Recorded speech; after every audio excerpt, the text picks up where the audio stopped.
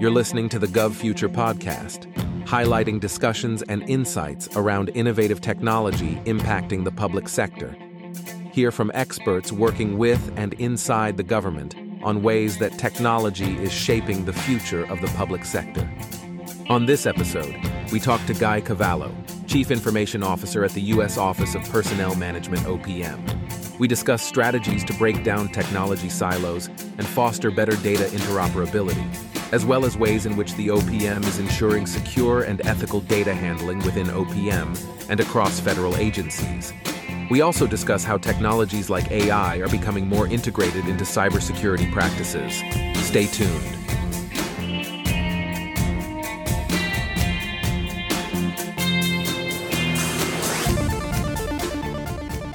Hello and welcome to the GovFuture podcast. I'm your host, Kathleen Walsh.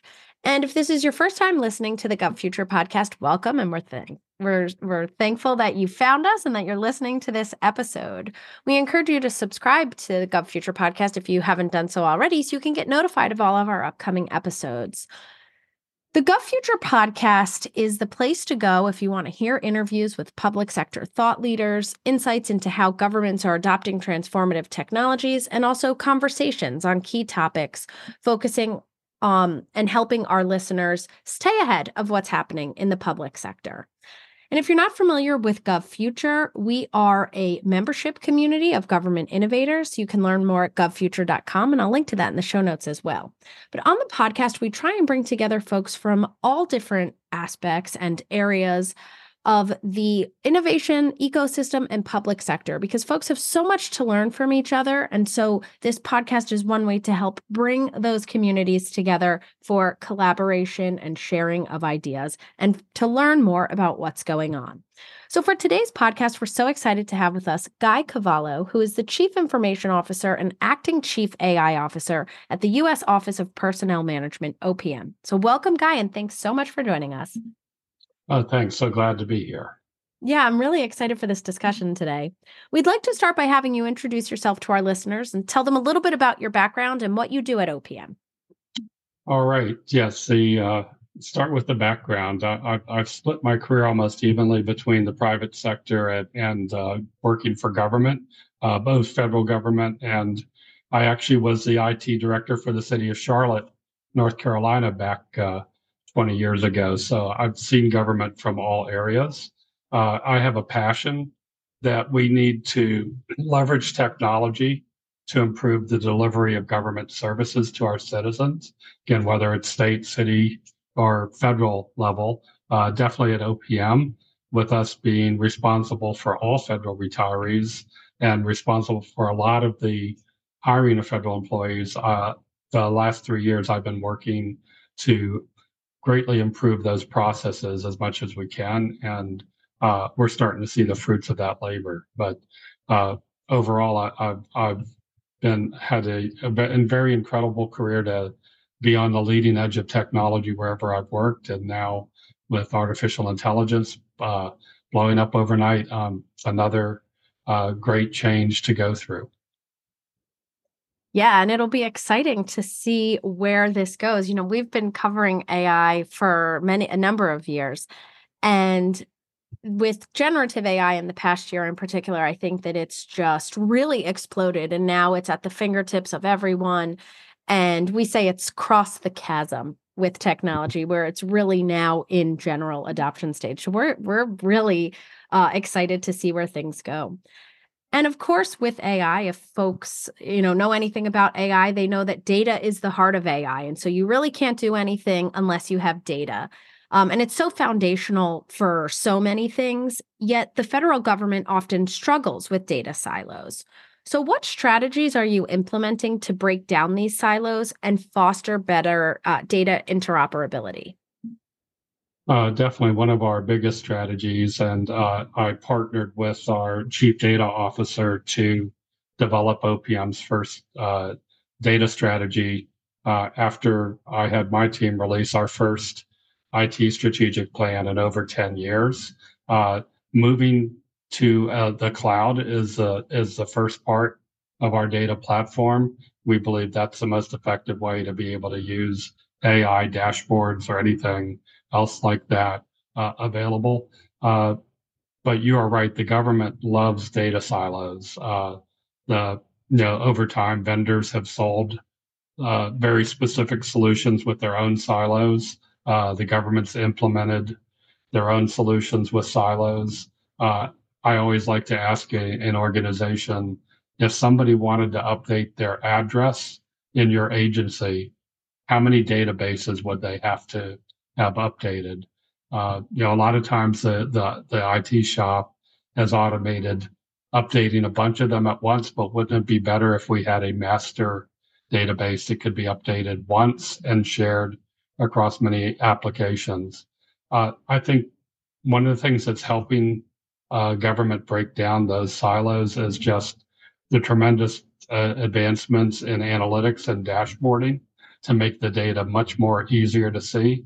And people are now, I would say it's expanded the number of people that want, well, my data is great, but it would be even so much better if I also had other data. And so I'm seeing an explosion of data visualizations across multiple data topics.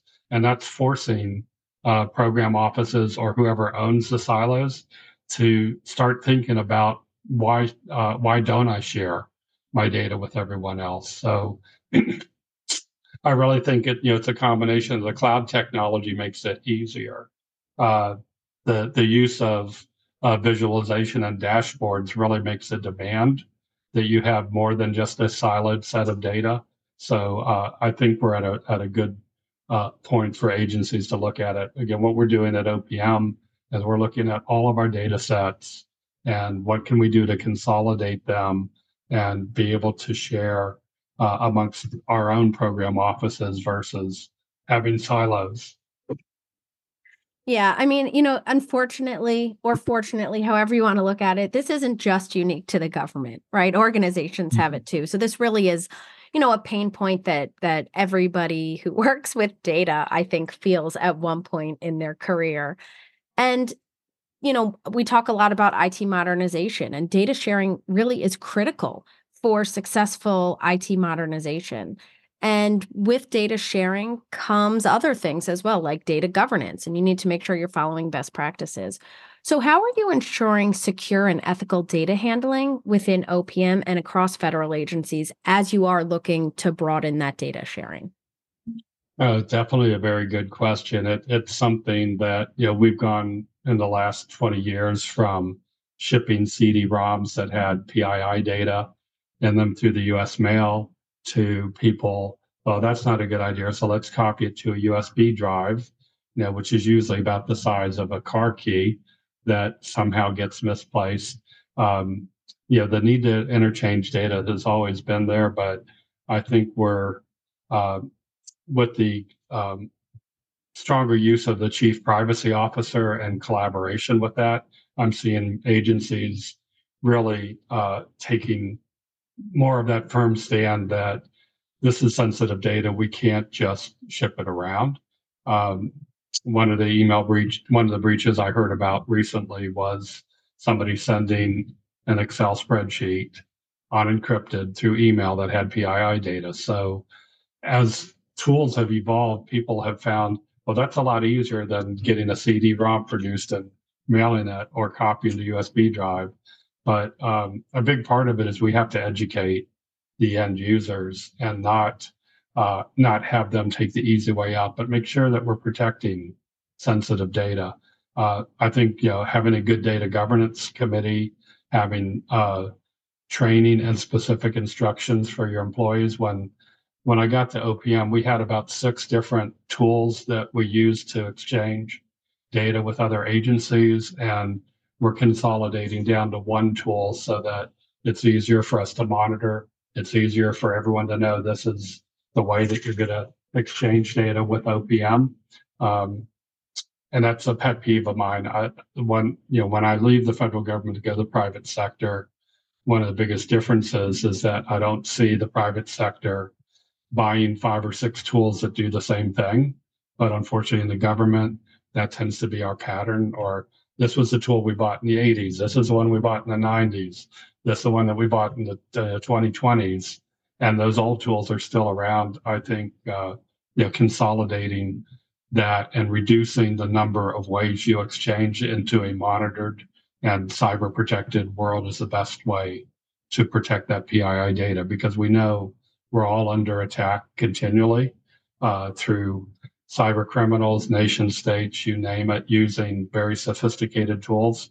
So we have to make sure we're taking the right steps whenever we exchange PII data. Yeah, those were great insights, and sometimes things seem basic, but people take shortcuts or they don't want to do it. A lot of people grumble, and it's like maybe every year or two, depending on where you work, that you're required to take, privacy or some of those training. And people are like, oh, whatever, and they just rush through it. And I'm like, no, this is pretty critical and core to like the safety of your systems internally. So please don't rush through this. So you need to incentivize people, right? And give them training, because you're only as strong as your weakest link. So if you get that vulnerability and that attack in, and we've had other podcasts with folks from Coast Guard, and we had somebody from the city of Baltimore as well.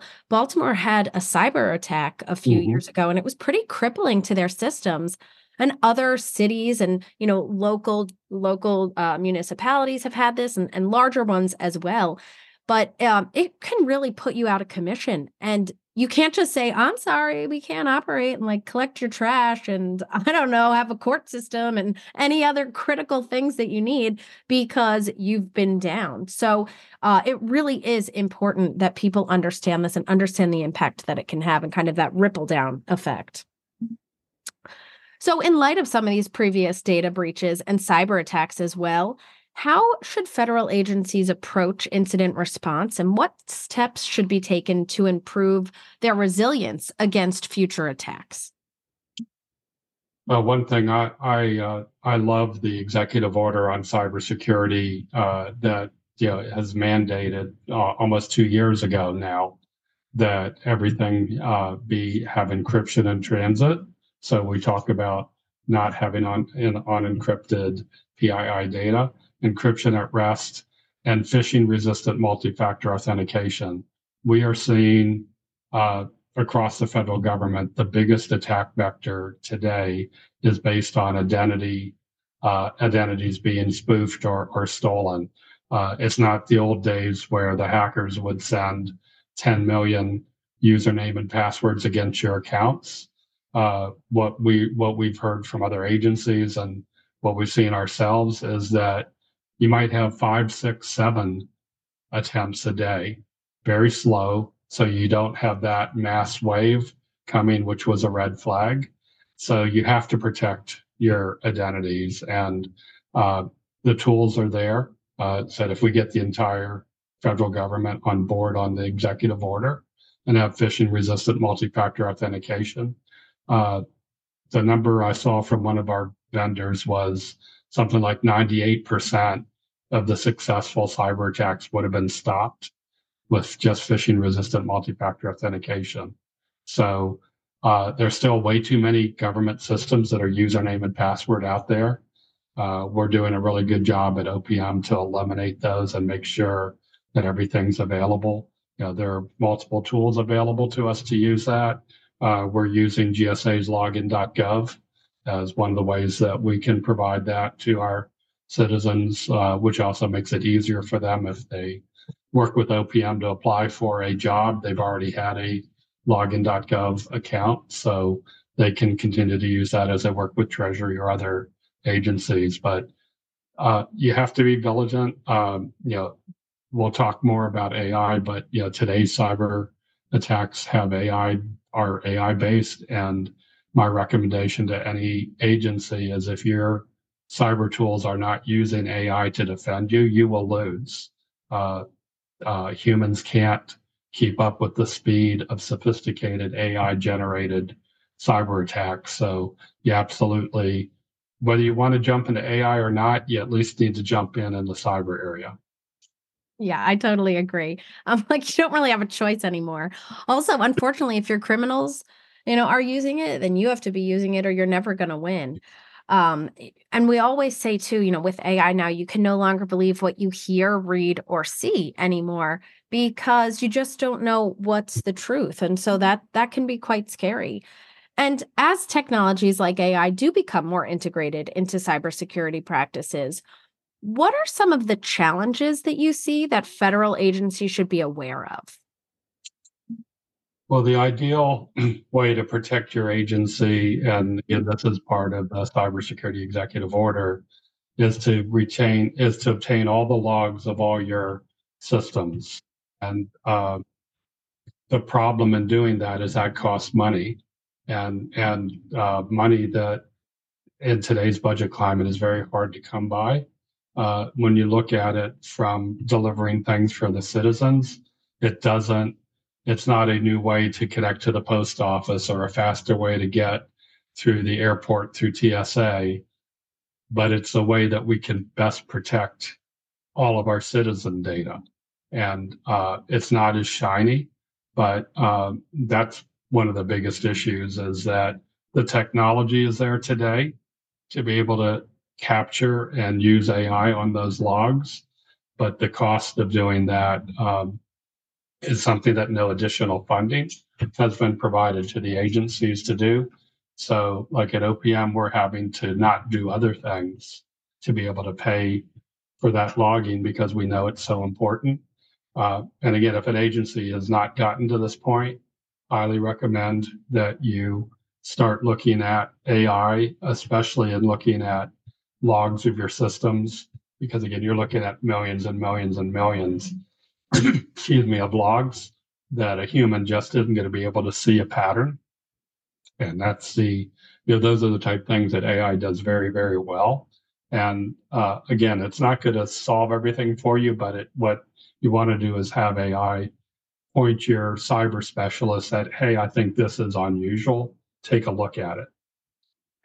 Yeah, and I think that that's important, and that's why, we like to have these podcasts and these discussions so that folks can learn from others, because we always say, don't reinvent the wheel. Your problems are not unique to just your group or your agency. Other people are going through this as well.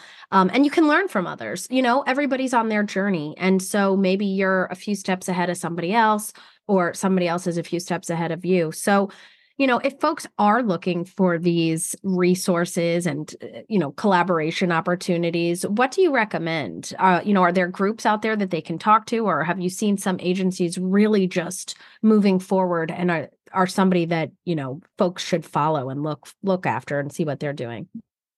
Sure. One thing that I really love about my team is that we share with our peers, from the CISO community. James Saunders, my CISO, will share, hey, we're this much, we might be a day ahead of somebody else, but if you're the one that's behind, knowing that somebody else has taken that day and that I can get there is really helpful. I attend the Federal CIO Council and the innovation meetings, and we share that way. Our chief technology officer, which is vacant right now, we also would share through that and through the communities of practice with GSA. So again, my recommendation to an agency is if you're not participating in those peer groups, you definitely should, because you're going to find that like you said, you're not the only one in that boat, and maybe somebody else has solved how to get there already. I know right now in my role as acting chief AI officer, we're working on developing our draft policies on how we're going to manage and maintain AI and OPM. I have the choice of sitting down and writing from scratch the first word, or what I've done is I've gone to my peers and said, hey, if anybody has a draft policy, can you share it so that we can get the best ideas? And again, we might have gotten there, but if we can share and learn and do it that much faster, it's that much of a benefit. Yeah, that's great. We always say if you're starting with a blank page, you're probably doing something wrong, right? Don't start with a blank page. So nice to hear that that's your philosophy as well. Now, looking ahead, especially now with your unique role of being Chief Information Officer and acting Chief AI Officer, where, you really get to see that impact. What are some of the top technological priorities for OPM in the next few years, and how is that going to impact the agency? You hit two keys there. First of all, as much as I love new technology, if it doesn't help improve our mission or our business function, it's something for me to do at home, but not in the office. Uh, Everything that we're tackling right now is through technology is to benefit the delivery of our mission and our business offices. Uh, I'm at an agency that still has 40-year-old COBOL running uh, to to manage our retirees. Well, we're at the point where I have two choices. I can grab a development team and say, start this system using a modern language, get that blank page, and take however long it takes to rewrite this whole application. Or is AI at the point that I can have AI look at our legacy code and help rewrite it? And we actually are experimenting with that right now because there are options to do that. So anytime we look at technology, it's going to be, can it speed up our modernization effort or improve our services? We're taking opm.gov, our main website, is a legacy hosted in a physical data center on-premise application. We're taking that to the cloud. One reason to do that is so that we can leverage AI as part of our chatbots to be able to help people find things. Something I always offer to other agencies, and I see so many of us do this wrong. When websites were designed for the federal government, it's almost like the template was replicate your organizational chart in your website. That doesn't really help you if you're not a member of the org and you don't know what the office names are to be able to look for something. At local government, one of the things I love to look at different sites is whatever they want to call special trash trip pickup, or you have something that you want. Again, when I see them listed by org chart, you have to figure out, okay, is it in the Office of Public Works? Is it in Public Safety? Where would it be? And then what do they call it? Not everybody calls it special pickup. So you shouldn't make your citizens have to know your organization to be able to find the information that they want. And I think that's something that AI is going to really help modernize the websites. I know when we rebuild ours, we're going to focus on 4 personas that are the vast majority of our users. And so instead of looking by office, they'll be able to look like, I'm a citizen, I want to consider federal employment. What should I know? And they'll be able to follow a path. Or I'm a current federal employee and I want to make a change to my benefits. What's the time frame to do that? Or I'm a retiree. And the last one are our HR professionals want to know. OPM's been doing a lot of new innovations on different types of hiring. Do I know all the hiring authorities? So, instead of being based by office, we're going to have a website based on those 4 personas. That's really interesting too. We had a discussion with Melvin Brown, and so that was also a wonderful podcast, and I'll link to that for our listeners. But he said that OPM has to deals with 4 generations, and that in and of itself is quite unique. So, the federal government has some unique challenges, but that itself was quite unique because you can't always do away with technology that maybe organizations got, rid of 20 years ago, like a fax machine, for example, because you're servicing 4 generations of folks. So it is always interesting, to kind of hear those unique challenges and how you are working around that to be modern and to modernize your systems while still also being able to be broad enough for everybody to service. So it is interesting and it's unique. That's why we always love to hear from the public sector with their challenges. Yes, but on your example, just because somebody at home might have a 20-year-old fax machine, it doesn't mean that on the receiving end, I need to have a fax machine. Wouldn't it be better if I had an electronic mailbox that got that fax and sent it to Guy in email and was the digital image, so there's no paper involved? So we can still leverage technology, but we don't have to mimic the technology. We don't have to have Windows XP computer, on our network because somewhere somebody still is running that. What we have to do is make sure that they have the ability to access us, but hopefully modernize our technology on our end to receive it.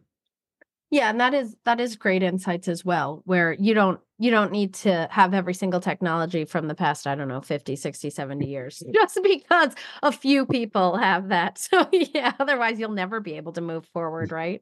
Yes, This but the is government digital tends to, transformation at its finest here. Yeah. we tend to excel at that, though. Usually government has one of everything. Yeah. This has been such a wonderful discussion, and I want to thank you so much. But before we wrap up, we always ask our guests the same question because you're able to bring your unique experiences to this answer. And so we always get such varied responses. What do you see or hope to see as the future of technology and innovation in the government? Well, like I started off, I love the fact that technology is different every day. It's what gets me up for my job. People ask you, Guy, why have you been doing this for so many years? But, aren't you tired of it? It's like, no, I can't wait because tomorrow there's going to be something new that I don't know about yet, and I want to learn about it. But again, to me, as much as I love the technology evolution at work, it has to be, how can this improve our citizen services? It could be cool, but if it doesn't help somebody deal with OPM better or to get a retirement payment faster, then it's something cool to do in leisure time, but it doesn't apply at work. I think AI will have a very big impact on government performance, and it'll be one of those technologies that you can use at home and also use at work. Other technologies will come along that maybe only are useful for a citizen and not necessarily for government. So I think our role going forward is we have to evaluate the many technology evolutions that will continue to come and pick the ones that will have the biggest impact on our citizens. And those are the ones that we can invest in. Yeah, those are great insights. And like I had said earlier, we're bullish on AI too. We really think it's a transformative technology. And so with any transformative technology, there's tremendous benefits, but there's also some challenges that you need to be aware of. And so we always say, use technology as a tool to help you move forward. And use it to the best of its ability, still keep humans in the loop. Don't totally like lose your brain because you're using AI, but yes, it's going to have some tremendous impact. So thank you so much for being on this podcast. This was such a wonderful discussion, and I'm sure our listeners will love this just as much as I've enjoyed hearing it. So for our listeners, if you have not subscribed to the GovFuture podcast, I encourage you to do so you can get notified of all of our upcoming episodes, including some wonderful guests that we have lined up. And also make sure to rate our podcast on Apple Podcasts, Google, Spotify, or your favorite podcast platform. If you haven't done so already, become a member of GovFuture to take advantage of all that the community has to offer. You can go to govfuture.com/join to learn more and to join, and I'll link to that in the show notes as well. And additionally, we have great resources if you're looking to gain additional insight on the range of technology that we discussed in this podcast and on other topics as well. Go to govfuture.com/resources to check out all that we have, which is tailored just for you, our GovFuture listeners.